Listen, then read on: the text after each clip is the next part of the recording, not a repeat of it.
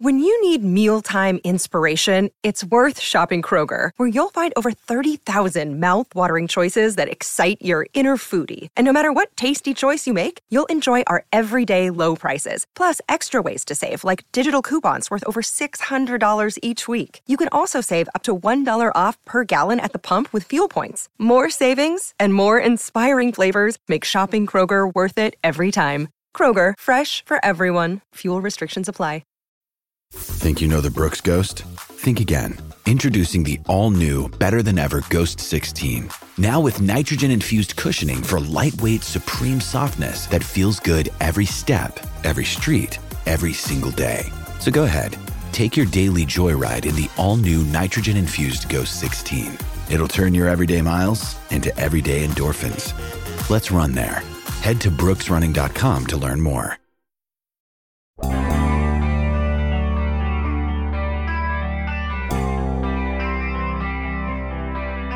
Franco? Really? Franco Harris? Why? Good morning to you. Good Wednesday morning. I'm Dan Kovacevic of DK Pittsburgh Sports. This is Daily Shot of Steelers. It comes your way bright and early every weekday if you're into hockey and or baseball. I also offer daily shots of Penguins and Pirates where you found this. And believe you me, I had been expecting to do this episode on something a whole lot more timely, given that it's, Cincinnati week. But then Art Rooney enters the Steelers press conference area and lets everyone know that the next retired number for this illustrious franchise that has countless candidates to receive the very highest honor that one can receive in professional sports, which is to have your number retired, at least from the team standpoint. Obviously, the Hall of Fame is in its own class. And it goes to Franco? What? Whether it's on the field or off the field, that makes no sense at all. For anyone who doesn't know, the only two people whose numbers had been retired previously were the late, great Ernie Stautner and, of course, Mean Joe Green, the greatest player in franchise history. And do you know how many others, just from the 1970s, would supersede Franco for this kind of an honor? Never mind players who came along later. I understand and respect, actually, that the Steelers don't just give these out like candy. There's only 99 numbers you're permitted to distribute as an NFL team, and there's 53 players you've got to roster, so you've got to watch it. I also have forever admired the way the Steelers just kind of quietly set some numbers aside. They don't give them out, and they won't give them out. Maybe someday, as Rooney himself hinted yesterday, you'll see those retired as well. But Franco? Now? Look, I'm very familiar with his playing career. I was a child, but I was following pretty intensely whenever he had the 3 All-Pros, the 9 Pro Bowls, and of course he was part of 4 Super Bowl championships. But I'm also aware that never at any point was he considered to be the best running back in the game. Not in any one of those seasons. And never would anybody who's sane put him ahead of Terry Bradshaw for an honor like this. I'm just talking about playing. I'll get to the other stuff in a minute. Just as a player, if your purpose here, as Rooney indicated, was to have this coincide with the 50th anniversary of the Immaculate Reception and everything else, that would have been a perfect justification to give it to Bradshaw because he threw the ball. He was the one that scrambled out of there and made a throw. Wasn't the greatest throw of his career, but if he doesn't get loose, there's no immaculate anything. And Bradshaw, unlike Harris, was in fact seen as something truly special. He was the offensive X factor for 4 full Super Bowl runs. he also was, in a lot of ways, the face of the franchise, even more so than Mean Joe. And by the way, as colorful as Bradshaw's personality's always been, and as much as he's ticked people off on occasion, he never sullied his reputation the way Harris did, not once, but twice. What can you expect at Point Park University in downtown Pittsburgh? Respect, rigor, relevance. That's the Point Park Pledge. You'll be treated with respect while being challenged and supported academically to graduate with career-ready, relevant skills. Visit pointpark.edu to learn more.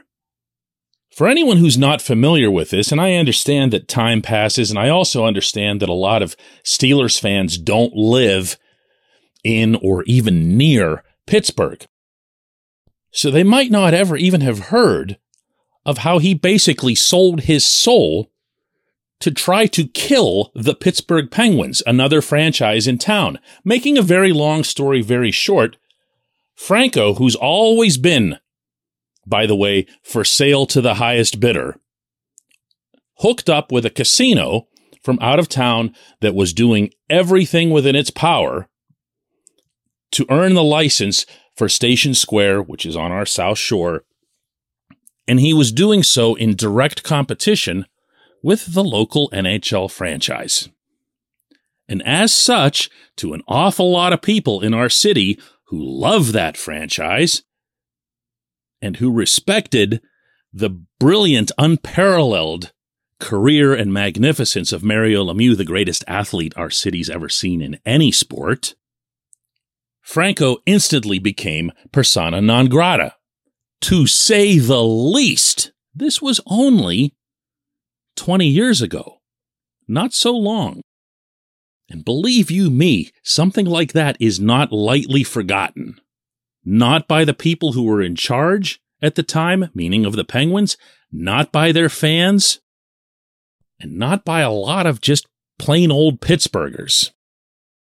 And then, years later, without resurrecting the entire Penn State controversy and everything else here, for whatever else you think about Joe Paterno's culpability in the Jerry Sandusky serial child rape scandal, I'm going to say that one more time just to underscore the magnitude of what we're talking about here, the serial child rape scandal, Franco publicly made his only focus the pathetic defense of Paterno. And when I say pathetic, I'm referring to the unending imagery of Franco standing in that suite at Beaver Stadium with the cardboard cutout of Paterno next to him. I don't ever recall seeing something so sad as related to a public figure falling into disgrace. Whatever your thoughts are, to repeat this, on Paterno's role in that, or whether or not he was to blame, I have my own, but this isn't the place for it. You can't conceivably defend that his focus was on Paterno rather than on the actual verifiable victims of this.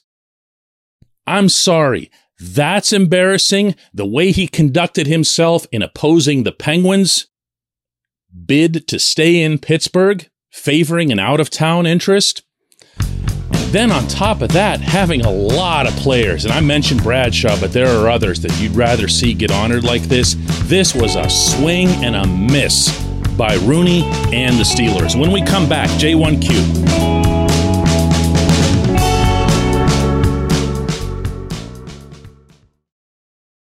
With threats to our nation waiting around every corner, adaptability is more important than ever. When conditions change without notice, quick strategic thinking is crucial. And with obstacles consistently impending, determination is essential in overcoming them. It's this willingness, decisiveness, and resilience that sets Marines apart. With our fighting spirit, we don't just fight battles, we win them. Marines are the constant our nation counts on to fight the unknown. And through adaptable problem solving, we do just that.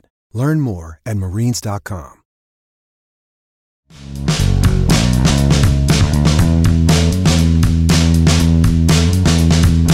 This portion of Daily Shot of Steelers is brought to you by our friends at Mike's Beer Bar.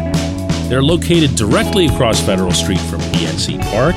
They are the one, the only, the premier destination in Pittsburgh for craft beer. More than 500 craft beers available, more than 350 of those local, and more than 80 of those on tap. Mike's can't be topped, not for beer, not for the awesome kitchen and menu that's available, and not for all the special events that are going on there. Check them out online at mikesbeerbar.com.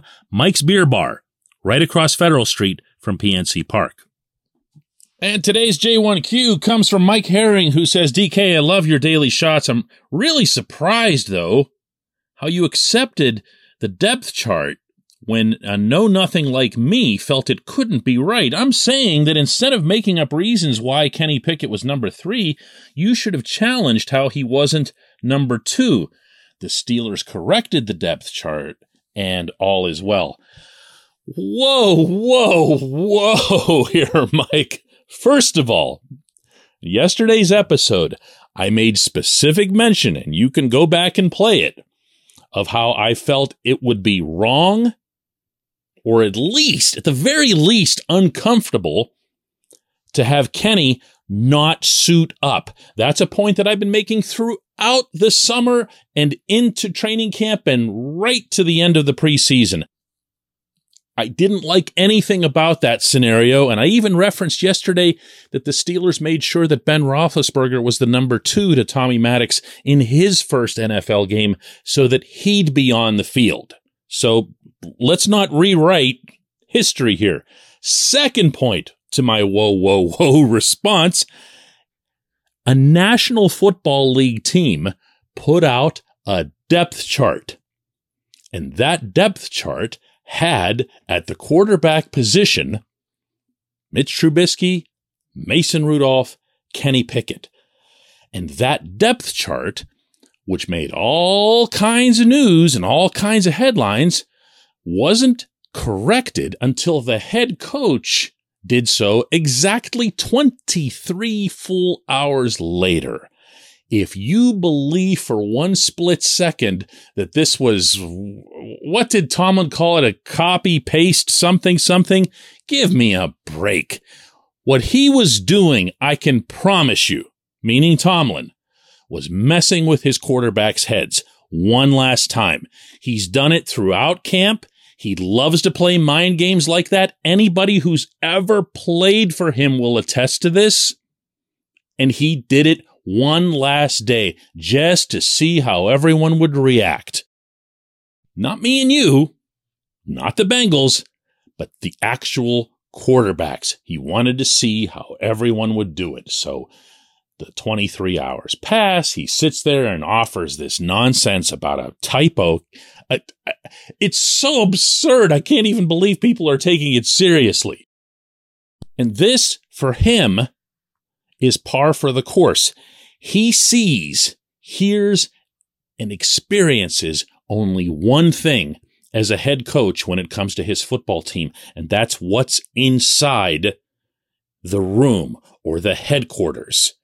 He's not worried about any outside perception. I don't know how much clearer he could have made that in the long time that he's been running things. He does read, hear, and observe things from the outside, but he only endeavors to manipulate them whenever it can have an impact on someone on the inside.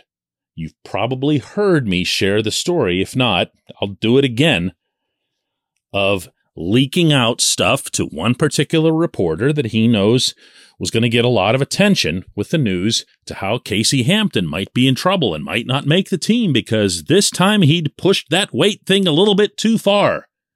Well, that report comes out, and guess what? All of a sudden, Hamp starts really running and getting himself into shape, and the season comes along, and 98's ready to go. Here comes Big Snack to the rescue. How did it happen? It happened because Tomlin had his own way of tweaking the athlete.